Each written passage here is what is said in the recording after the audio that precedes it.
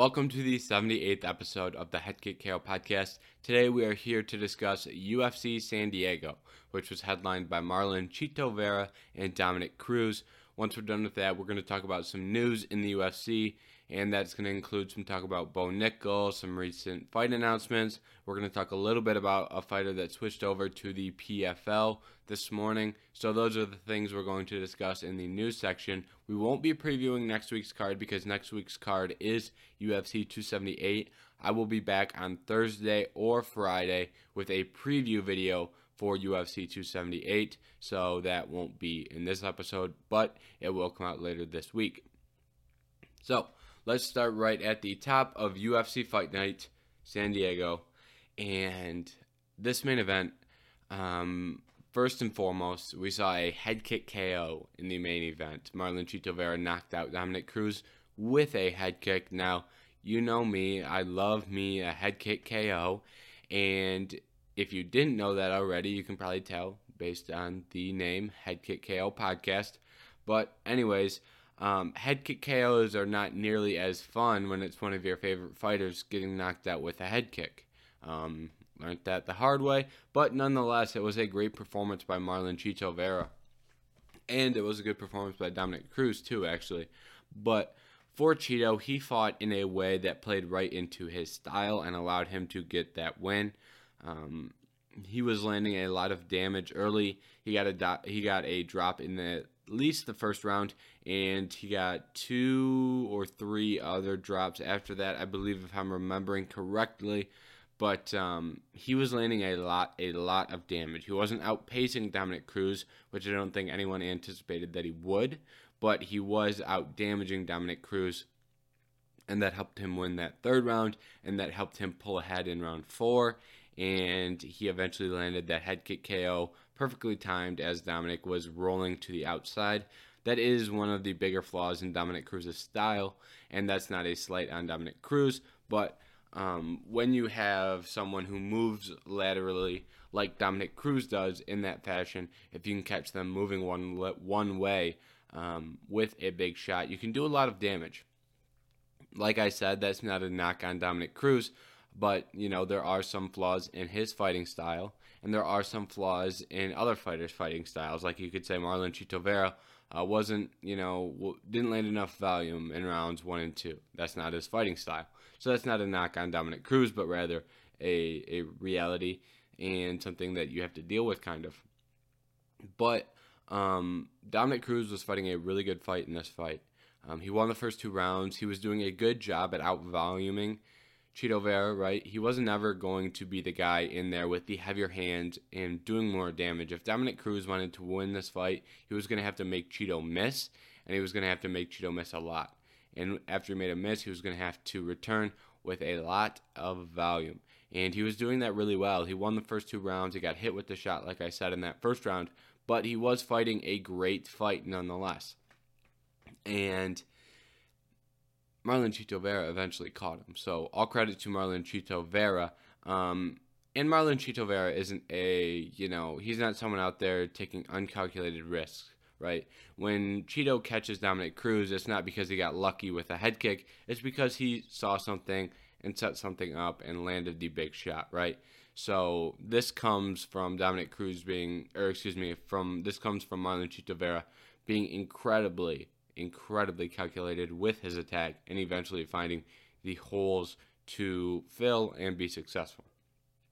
Now, let's talk about what is next for each fighter. Marlon Chito Vera sits in an interesting spot because he was number 5 in the rankings. He got himself a big win, but it's not going to move him too far up the rankings because he did just beat the number 8 guy. So he's not going to fly up the rankings. But when you look at the rankings, there's some interesting fights, right? Every single fighter above of Marlon is currently booked, and a lot of the fighters behind him are currently booked. So when you look at the fights ahead of him, Corey Sandhagen, I think, would be a very good fight. Corey Sandhagen is currently booked against Song Yadong. I think if Corey Sandhagen can get out of there with a win, Corey Sandhagen versus Marlon Vera makes a lot of sense. Some other fights that would potentially make sense, you've got Jose Aldo versus Merab Dvalishvili. That could make some sense depending on the scenario, right? He's already fought Aldo, so if Aldo wins, I doubt they do that rematch. For Merab, if Merab wins, maybe they do Merab versus Cheeto. That would make a level of sense. Now, moving up in the rankings, TJ Dillashaw is fighting Aljamain Sterling. If TJ loses to Aljamain, I could see that fight taking place. And we have Petr Yan versus Sean O'Malley. He could easily get one of those two guys. If Petr Yan loses, he's going to slide a little bit, I believe. And I think Cheeto versus Yan would make sense in that scenario. So, really what I'm trying to tell you here is it's incredibly hard to book Marlon Chito Vera right now with the current state of the bantamweight division, because no matter what you're going to do in a fight booking for Cheeto, it has to start with if. We can't say anything definitive right now until we see some of these fights play out. And those fights will begin to play out next weekend when Jose Aldo fights Merab Dvalishvili. And then I think we have a week off, and then I think we have Corey Sandhagen versus Song Yadong. So I believe that's the calendar. There might be one more fight night in between there. But that is the 17th of September that Sandhagen and Song Yadong will fight. So, I really don't have much else to say in terms of booking Marlon Vera, just simply because, like I said, can't say anything definitive. Right now we have to speculate, but within the next month and even further 2 months, once UFC 280 is all wrapped up, once that is done, we're going to have to go through and completely rebook this bantamweight division, because we're going to have a top 15 that has a lot of guys coming off of wins, so a lot of guys coming off of losses. That's just the way the division is going to be looking, and there's going to be a lot of guys that are unranked. So we'll revisit that later down the road, but for right now, nothing else to add there. For Dominick Cruz, first off, I see a lot of people saying Dominick Cruz should retire. I do not necessarily agree, but I understand where those people are coming from. Because when I look at the way Dominick Cruz fought against Marlon Chito Vera, he wins that fight if he is more durable, has a better chin, and has more power in his hands, right? He was able to land efficiently. He wasn't pitching a perfect game. He wasn't, lights out. But he was fighting pretty well, and he hit Cheeto with some good shots. However, he just didn't carry the power in his hands to really do enough damage to change the course of that fight with the volume he was landing. And at the same time, every time Cheeto landed something solid, he would get dropped. Those are two things that are only going to get worse as Dominick Cruz continues to fight. At the same time, Dominick Cruz did not look bad. Dominick Cruz is a top 15 fighter in this division still. So I don't think he should retire as long as he wants to continue fighting, right? If Dominick Cruz doesn't want to continue, there's no reason to continue. But if he still has the passion and desire to fight in the UFC, I think he can do some good things. And I think he can beat a lot of these guys in the top 15. He already has a win over number 9, Pedro Munhoz. And there's some interesting matchups that could make sense for him. Most notably, once again, Dominick Cruz is in an if position, right? So if Jose Aldo loses to Merab Dvalishvili, I think you absolutely have to book Jose Aldo versus Dominick Cruz. And, one or two of those guys might retire. I know Jose has talked about retirement recently. I believe he said he wanted to beat Merab, win the belt, and retire. Now, if he loses, maybe he tries to stick around. And I think a fight with Dominick Cruz, like I said, would make sense for both of those guys. Other fights that would make sense for Dominick Cruz, Frankie Edgar. If he wants to continue a title climb, maybe a Rob Font. That'd be a good bounce back fight for Rob Font. Or more likely, they probably make Dominick Cruz fight someone like a Ricky Simone, a Umar Nurmagomedov, a Jack Shore, right? They're going to want to build a younger prospect through the name of Dominick Cruz, and that may be the route they look to take for Dominick. I wouldn't necessarily agree with that, but I think that is something that we have seen more and more often as of late, so don't be surprised if we see it happen for Dominick. Now, the rest of this card, right, there isn't a lot of big-time name values, so we're not going to spend a lot of time talking in depth about each of these fights on this card. But I will do a brief overview and give you some of my quicker thoughts and opinions. First off, Nate Landwehr versus Damon Onama was a fight of the night by a mile. And this is probably going to be in talks for fight of the year. I don't know how highly it's going to rank in those, but it will definitely be in the conversation. I was very surprised that Nate Landwehr was able to go out there and get a win. I'm very high on David Onama.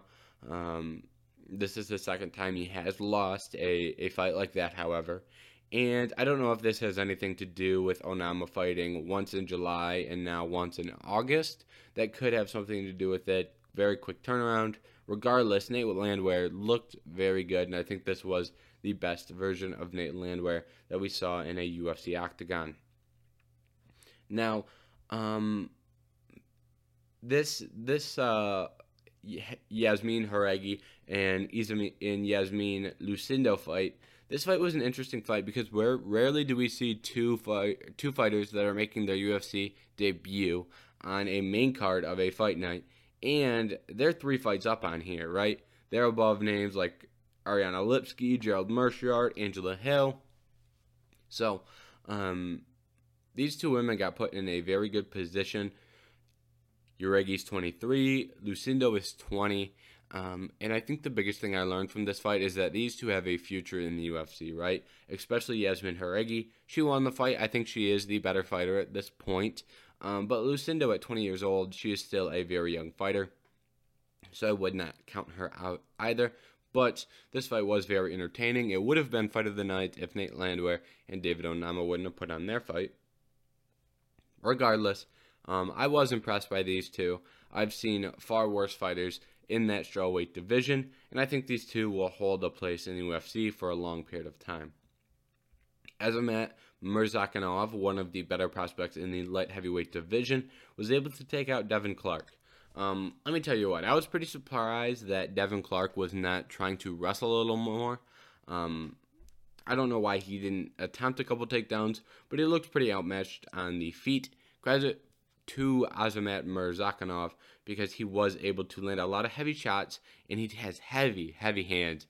And it looked like every time he landed on Devin Clark, it looked like it hurt Devin Clark. And eventually, he landed a big body shot that dropped Devin Clark, and he capitalized with ground and pound. I really like Azamat Murzakanov in this light heavyweight division.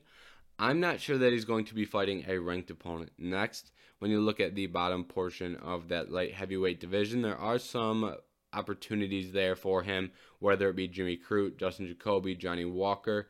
Those are your 13 through 15, with Jimmy Crute starting the list at 15.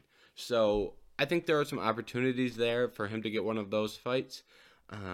But I don't think that necessarily is going to be next for him. I think he takes one fight with someone who is just outside of those rankings, maybe a little bit better than Devin Clark, and then after that, if he wins, he moves into the rankings. Priscilla Cachoeira versus Ariane Lipski. Priscilla Cachoeira has some of the more powerful strikes, specifically punches, in that female flyweight division. She put them to good use in this fight against Ariane Lipski. The 2 started to exchange, and Priscilla Cachoeira was the one landing harder. She knocked out Ariane Lipski in 1 minute and 5 seconds. I will say I'm quite surprised that Lipski chose to bite down on the mouthpiece with one of the bigger power punches in the division, and it didn't work out for her. But I think, for Lipski, I still think she can rebound. Cachoeira, this was a very good win to add to her resume. Now, as we continue, if you don't sense a theme yet, there were a lot of surprises and things that I was not expecting on this card. Gerald Meerschaert versus Bruno Silva.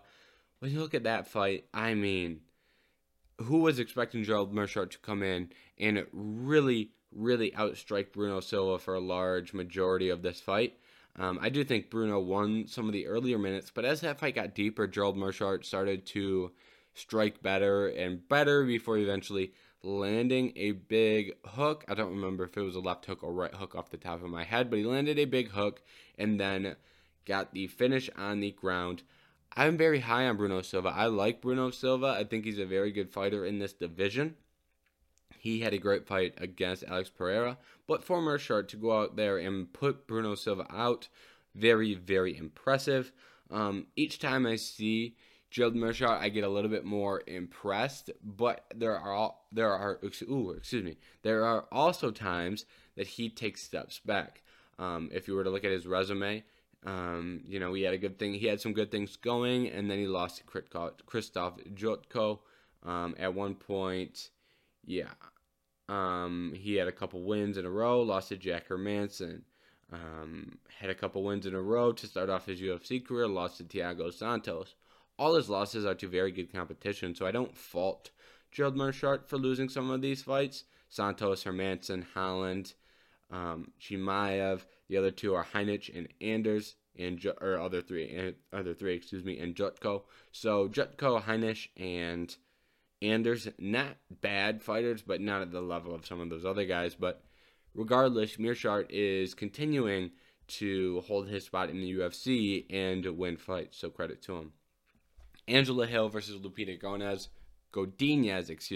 was up next on this card, and I was very, very impressed by Angela Hill. Once again, I was surprised that Lupita Godinez did not attempt more takedowns. She's a very good wrestler. I thought she would try and wrestle a little bit more in this one. Anyways, Angela Hill, however, in, I believe, 2 takedown attempts, she at least defended one, and then on the other one, she got taken down, but she did a very, very good job of threatening the guillotine and eventually getting back to her feet. On the feet, Godinez is a good striker too, so it wasn't like, oh, I stopped the takedowns and win this fight. You still have to outstrike the good striker in Godinez, and Angela Hill did just that. She did it with her quick hands and quick kicks. She was able to outpoint and really land a lot of volume on Godinez. And I know outpoint at sometimes can kind of be a little bit of a diss, but I'm not using that as a diss here because she was hitting Godinez without getting hit. That is the definition of kind of point fighting. However, she was still dealing damage while doing that. So she's dealing damage and point fighting. Good combination. And aside from the early exchange where she got clipped a little bit, but she won those second 2 rounds. Second round was quite convincing too. Martin Buday versus Łukasz Brzeski. This was an interesting fight. I don't really know what to say here because I'm trying to word this where I don't hate the decision, right? I'm not really going to argue with it, but I understand the people who say Brzeski won that fight. I'm not going to dig too deep into it.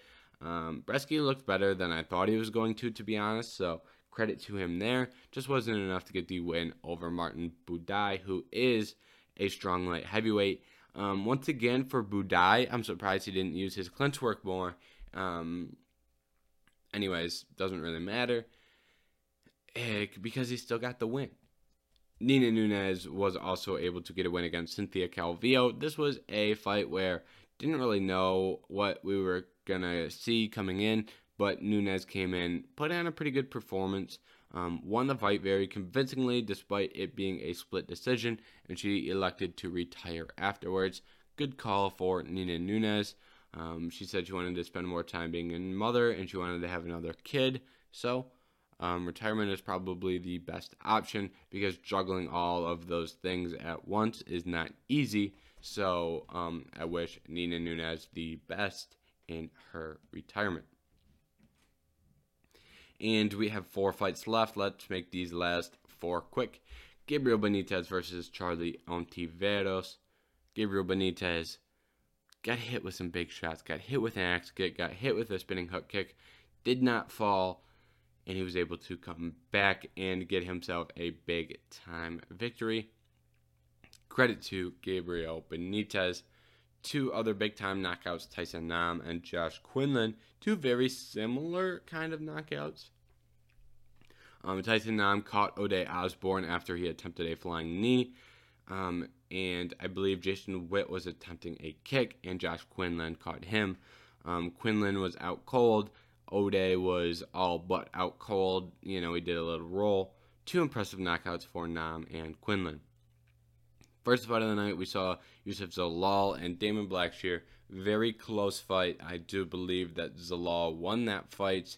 I'm not going to, I see why people believe Blackshear won that fight, and I'm not too far off that. This was a close fight. I don't think it should have been scored a draw. I think we should have saw a winner. Regardless, this wasn't a terrible fight. It was an interesting fight, but I think we should have saw a winner. I don't think any of those rounds deserved a 10-8 to create that draw. Now, that's all I have for UFC San Diego. I know we didn't go in depth on a lot of those fights as we usually do, but there wasn't really a lot of in-depth discussion to be had, in my opinion, on some of those. Now, let's go to the news section, where the first thing we will discuss are recent fight announcements. We have 3 ranked fights and 1 fight between 2 unranked fighters that should be pretty interesting. Starting it off, Jared Cannonier versus Sean Strickland, October 15th. This is a great fight. When you look at both of these guys, 1 loss to Adesanya, 1 loss to Pereira, it makes sense to book them together, and the winner stays at the top portion of the division. I get the matchmaking. I like the fight. Now, we also had another 185-pound fight, Jack Hermansson versus Derek Brunson. This one also very good matchmaking. When you look at the rankings, this fight does make a lot of sense. We have Jack Hermansson sitting in the 8th spot and Derek Brunson sitting in the 4th spot. But Jack Hermansson did look good in his last win, and the guys in front of him are largely booked, so it makes sense for Brunson to take this fight and try and get back in the win column, and it makes sense for Jack Hermansson to try and catapult himself into that top 5, top 6 range of fighters. Now, possibly the biggest name that we had added, Molly McCann. She is loved by the more casual fan base. She will be fighting Erin Blanchfield at UFC 281. Blanchfield is ranked 13th. McCann is ranked 15th. Now, this to me is a fight about matchmaking. I think this is a lesson to learn and kind of identify, and you can kind of begin to realize how the UFC matchmakes and controls and narratives in the sport. Sounds overreactionary, but it is true. When you look at who Molly McCann has fought, she landed that big spinning elbow, and that put her on the map as a UFC fighter. Then in her next fight in London, England, she did it again. But when you look at that matchmaking, Hannah Goldie was A-tier matchmaking for Molly McCann to go out there and get a win in her hometown. Hannah Goldie is one of the few fighters that is the size of McCann, and when you look at the skill set of each fighter, they have similar skill sets, but Molly McCann is slightly better in every area. So that fight was going to be a very, I don't want to say easy fight for McCann, but coming in, it felt predetermined that she would win that fight, in my opinion, just based off these skills. Obviously, we can see surprises. We saw a handful of underdogs last week win, but those are a little bit different because the UFC isn't making those. The UFC didn't go, okay, we'll book Ode Osbourne versus Tyson Nam, and we know Ode Osbourne is going to go out there and run through him. No, that was a little bit of a different situation. Those two don't match up in the same way like a McCann and a Goldie. And then now, Molly McCann has this big name, right? Big name. Who's the best prospect in this strawweight division? There are a lot of really good, flyweight division. There are a lot of good flyweight prospects. When you look at them, Macy Barber's already in the top 10. I believe she has a fight booked. I may be wrong, but either way, they'll try and get Macy Barber, someone in the top 10, so they don't need her fighting the 15th ranked woman in the division. Tracy Cortez is another top prospect, and she currently has a fight booked. Then you have Cynthia Calvillo at 12. She's not a prospect. I'm just kind of reading in this range of fighters. You have Casey O'Neill at 11 with the torn ACL. You have Manon Fiorot at 7, who they've got her fighting some of the upper echelon. So now when we're looking at the board going, who's the best prospect that is currently unbooked? I see the name Erin Blanchfield. Erin Blanchfield is one of the better prospects. You can make a case she's a better prospect than Cortez, O'Neill, Barber.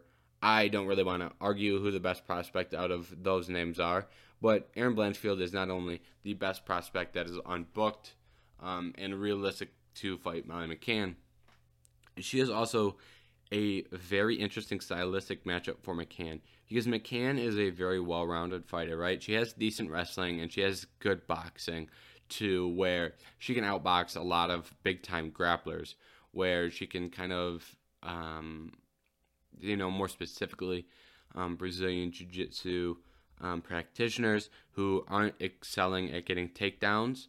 If someone doesn't excel at getting a takedown, you're going to have a hard time getting Molly McCann to the ground, right? So, when you look at boxers, most boxers, Molly McCann will be able to strike with a little bit, and she would be able to get some takedowns. But the one area of Molly McCann's game that she does not do tremendous against is elite level wrestlers, right? Elite level wrestlers are a little bit better at getting the fight to the ground and controlling position and controlling McCann on her back. And I guess I shouldn't really dumb it down to wrestlers and boxers, but rather, grapplers with elite takedowns is probably what she struggles against. And that is what Blanchfield is. Blanchfield does have very good takedowns. She will be able to get this fight to the ground, and she will be able to probably beat Molly McCann just by controlling her in top position. So now you ask yourself, why did the UFC make this matchup if Molly McCann is, is fighting someone that's such a bad stylistic matchup? Well, it's simple. The UFC probably didn't see Molly McCann as someone who could see sustained success in the top 15. It makes sense for one of your top prospects to be the one to crack Molly McCann and her recent hot streak. So that's why that fight was booked. We'll see if Molly McCann is able to get a win. Like I said, already being this far out, that's taking place at UFC 281. I will probably be picking Blanchfield, but that's just a little lesson in how the UFC tries to build stars, right? You build up Molly McCann, and now that Molly McCann is built up, you think Molly McCann has hit her peak instead of trying to get her to continuously grow. And you wouldn't want McCann to falter against someone like Cynthia Calvillo, because if she falters against Calvillo, then, Cynthia Calvillo isn't going to be a star. You're trying to make a star out of Erin Blanchfield, who has a high potential. Moving on with fight announcements, we had one more. This is our unranked fight that should be very interesting. Nathaniel Wood versus Charles Jourdain, two guys just outside of those 145-pound rankings. Very good fight. I would not be surprised if we actually see Charles Jourdain ranked soon. There's going to be one spot in those rankings opening up. It may be Jourdain, it may not be. We will wait and see. Now you're saying, James, why is there a spot in those 145-pound rankings opening up? This is Monday morning. This morning we saw Shane Burgos boogie over to the PFL. He was a free agent after his win against Charles Jourdain, and he tested free agency and elected to sign with the PFL. This makes a lot of sense. When you look at Burgos is a highly entertaining fighter who is probably not going to become a UFC champion, right? He goes over to the PFL. People probably will still watch his fights. Why? Well, he's a highly entertaining fighter. So people will still watch Charles Jourdain, whether he's in the PFL, the UFC, Bellator, Cage Warriors, Cage Fury, who cares? People will find a way to watch Shane Burgos fights. He goes over to PFL. Now, in PFL, he does have an opportunity to win their $1 million season tournament, which would be much more than he's been paid in his entire UFC career. So, this does make a lot of sense for Shane Burgos. If Shane Burgos can get that $1 million check, do not be surprised if we see other fighters like Shane Burgos decide, hey, if I'm not going to be a UFC champion, I'll go be a PFL regular, or I'll go be a PFL season-long champion and get myself $1 million. If you're looking at guys in that 10 to 15 range, I don't want to throw out names. That'd be kind of rude saying you can't be a UFC champion, so you got to go over to PFL. But regardless, you get the point that don't be surprised if we see more people jump over to PFL looking to do that. Quickly, we saw Sam Alvey removed from the UFC roster. His last fight was his last fight on his contract. Technically, he could be re-signed. We'll have to wait and see. But I doubt it, considering he is 0-8-1 in his last 9. I know a lot of people make jokes about Sam Alvey still being in the UFC, so now he is no longer in the UFC. So I thought I would mention that here. And the last thing that we are going to talk about today, Bo Nickal. I have 2 or 3, I don't know how long this is going to go, but I do have some strong opinions here about Bo Nickal, about college wrestling. Let's start with Bo Nickal and his first Dana White Contender Series fight. He went out there and submitted his opponent in 61 seconds, doesn't get the contract. Once again, this is not what you guys think it is, right? I've seen a lot of people that are just looking at this surface level, right? A lot of people are just saying, oh, he didn't get a contract. That's BS. He deserved a contract. Did Bo Nickal deserve a contract? Yes, he did. I'm not telling you that you're wrong, that Bo Nickal didn't deserve a contract. That's not what I'm saying. But what I will say is Bo Nickal was not surprised he did not get a contract. Bo Nickal told the reporters prior to the fight that he would not be surprised if he had to fight in Dana White Contender Series again before getting his UFC call, or his UFC contract. He did not look surprised when he did not get the contract, second of all. He told reporters, yeah, I'm cool with fighting another Dana White Contender Series fight. And, he really was just like, yeah, I'll fight another one, who cares, right? So Bo Nickal was not upset at this, right? So what that tells me, and some other people have said this as well, I'm pretty sure that Bo Nickal has a UFC contract already. His manager is the same manager of Jorge Masvidal, and he tweeted something about, like, guys, chill out.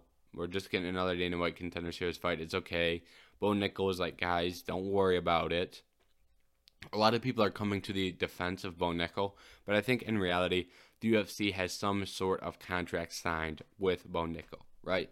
Because Dana White Contender Series ultimately is here to build stars. That's what the UFC is trying to do. They're trying to build stars, right?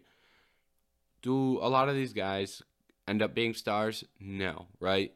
But you have your Sean O'Malley's, you have your Jamal Hills, right? You have your Alex Perez's, who's not a star, but he is a title contender. And you have a lot of fighters that have done really well in the UFC. That's what they're trying to build, right? So it wouldn't make sense for the UFC to make this show to promote a regional level fighter, right? And Bo Nickal is more well known than every single other regional level fighter. And he is a better fighter than every single other regional level fighter at this point, regardless. But this show is meant to build stars and promote, right? Why would the UFC build up Bo Nickal, right? You're right, and Bo Nickal is already a big-time star. I'm not saying they built him up from the grounds up. They took a star and increased his star level by letting him go out there and submit somebody in 61 seconds. Why would the UFC do that just to let him become a free agent and let Bellator offer him a bunch of money, or let PFL offer him a bunch of money, right? They're not trying to build stars for other promotions. The chances are he already had a contract, and the UFC said, hey, we're going to give you a bum, and we're going to let you run right through him through the first week. And in that time, you get a little more experience. You get a little more experience making the MMA weight cut, different than a college wrestling weight cut, different than an Olympic weight cut a little bit. So you get a little bit more experience with the weight cut. I can't imagine that's a problem. You get, another month in the gym to work on your striking. You get another month to work on your jiu-jitsu. You get to do the walk once. You get to feel the atmosphere once, right? You get to do all these things another time, and the UFC is going to bring him back for a second time, right? So I think this first time was all about experience and all about promoting, right? They wouldn't have done that if he did not already have some form of contract or agreement, even if it was something as small as a 2-fight stint on Dana White Contender Series.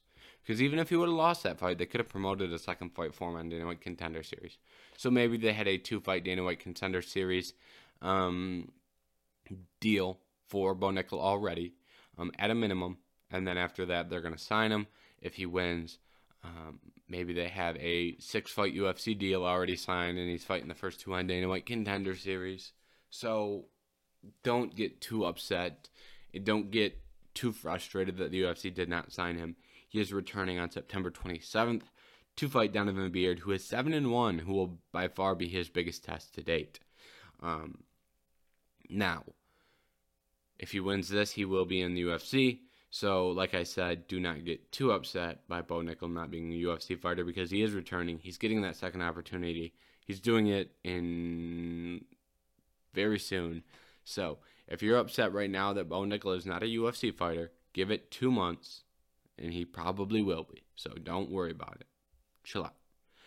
Now, the second major point that I want to make here is that college wrestling is a big-time pipeline to MMA. And do not be surprised if we see more people like Bo Nickel make the transition. Bo Nickel, college wrestler, great college wrestler, also has Olympic experience, right? So Bo Nickel is more than a college wrestler. I shouldn't say he has Olympic experience. He's an Olympic caliber wrestler. For those that don't know, Bo Nickel took second in the U.S. Olympic team trials to David Taylor. David Taylor eventually won the gold medal in the 2020 Tokyo Games. And David Taylor, if I'm remembering this correctly, he beat the entire crowd very convincingly up until the gold medal match. In the gold medal match, it was competitive, but he did win, like I said. So he was unable to beat the best wrestler in his weight class in the world, right? So Bo Nickel might not be the best wrestler in the world, but he is the second or third, or at a minimum, the fourth best wrestler in the world. So, Bo Nickel is a little bit more than a college wrestler, but there are going to be a lot of college wrestlers that are making the transition soon, right? We've seen in wrestling has begun to pick up, and there's more money to be made wrestling for Team USA. There's more money to be made being a freestyle wrestler. There's more money in there, so we're not seeing the same type of transition, and it's harder too. The skill gap is different. MMA is more skilled today, so we're not seeing as many guys come to the UFC and do great things right away like we did at the very beginning of the sport, but we will see more. And the reasoning for that is right now guys are kind of figuring out that wrestling landscape, and it's become more evident of who is going to make big bucks here and who is going to make big bucks in MMA. I think that line right now is more defined than it has been over the last 5 to 10 years. So I think we're going to see more college wrestlers, and not the peak that we have seen college wrestlers make that transition, but we're going to see more. Bo Nickel has made his transition. Bryce Meredith, All-American wrestler, is 2-0 on the regional scene. Anthony Cesar, who wrestled at Penn State, won a national championship. Wrestled with Bo Nickel. I believe they were on the same team. I know they trained together at ATT. He is making that transition. Roman Bravo Young, who is currently a senior at Penn State, not even done with his wrestling career, already a 2-time national champion, trains with Dominic Cruz. He is talking about making the transition in like 2024. He's already got it planned. He's already been working with Dominic Cruz. He's already getting experience. Who knows if Gable Stevenson will ever make the transition, but he could at any time. He is the best heavyweight wrestler in the world, so for him it's going to be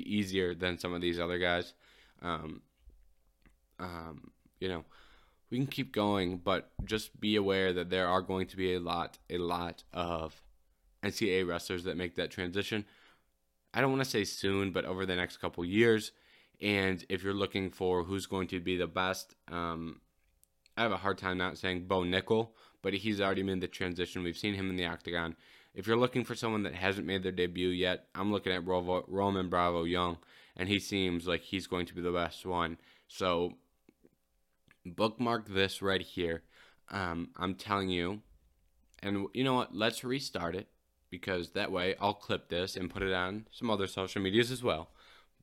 But let me tell you right now that we are going to see an invasion of talent from the NCAA wrestling world come to the UFC, and I wouldn't be surprised if we see a lot of those guys do a lot of great things in the sport of MMA. And if you're looking for the best one, it is Roman Bravo Young. That rhymed, but don't be surprised if we see Roman Bravo Young become a UFC champion one day. That is my clip. That is the one that I'm putting my hat on. Roman Bravo Young looks to be someone that I think can do a lot of great things in the sport of MMA. Remember this, and when I'm right, and when Bo Nickel is a champion, I will have this, and I will show you this. So just remember that, or maybe he doesn't become a UFC champion, and I look like an idiot. All possible. So hey, only time will tell. Regardless of what happens, we're done with this episode of the Headkick KO podcast. Like I said, Thursday or Friday, I'll be back with a UFC 278 preview. I like doing the pay-per-view previews on Thursday or Friday. It gives me more time to watch film. It gives me a little bit more time to get my stuff together and give you a better episode. So, thank you so much for watching this episode of the Headkick KO podcast. I hope you enjoyed, and make sure you come back on Thursday or Friday for that preview. Thank you. Goodbye. Oh! He front kicked him in the face! Kevin Lee with the ultimate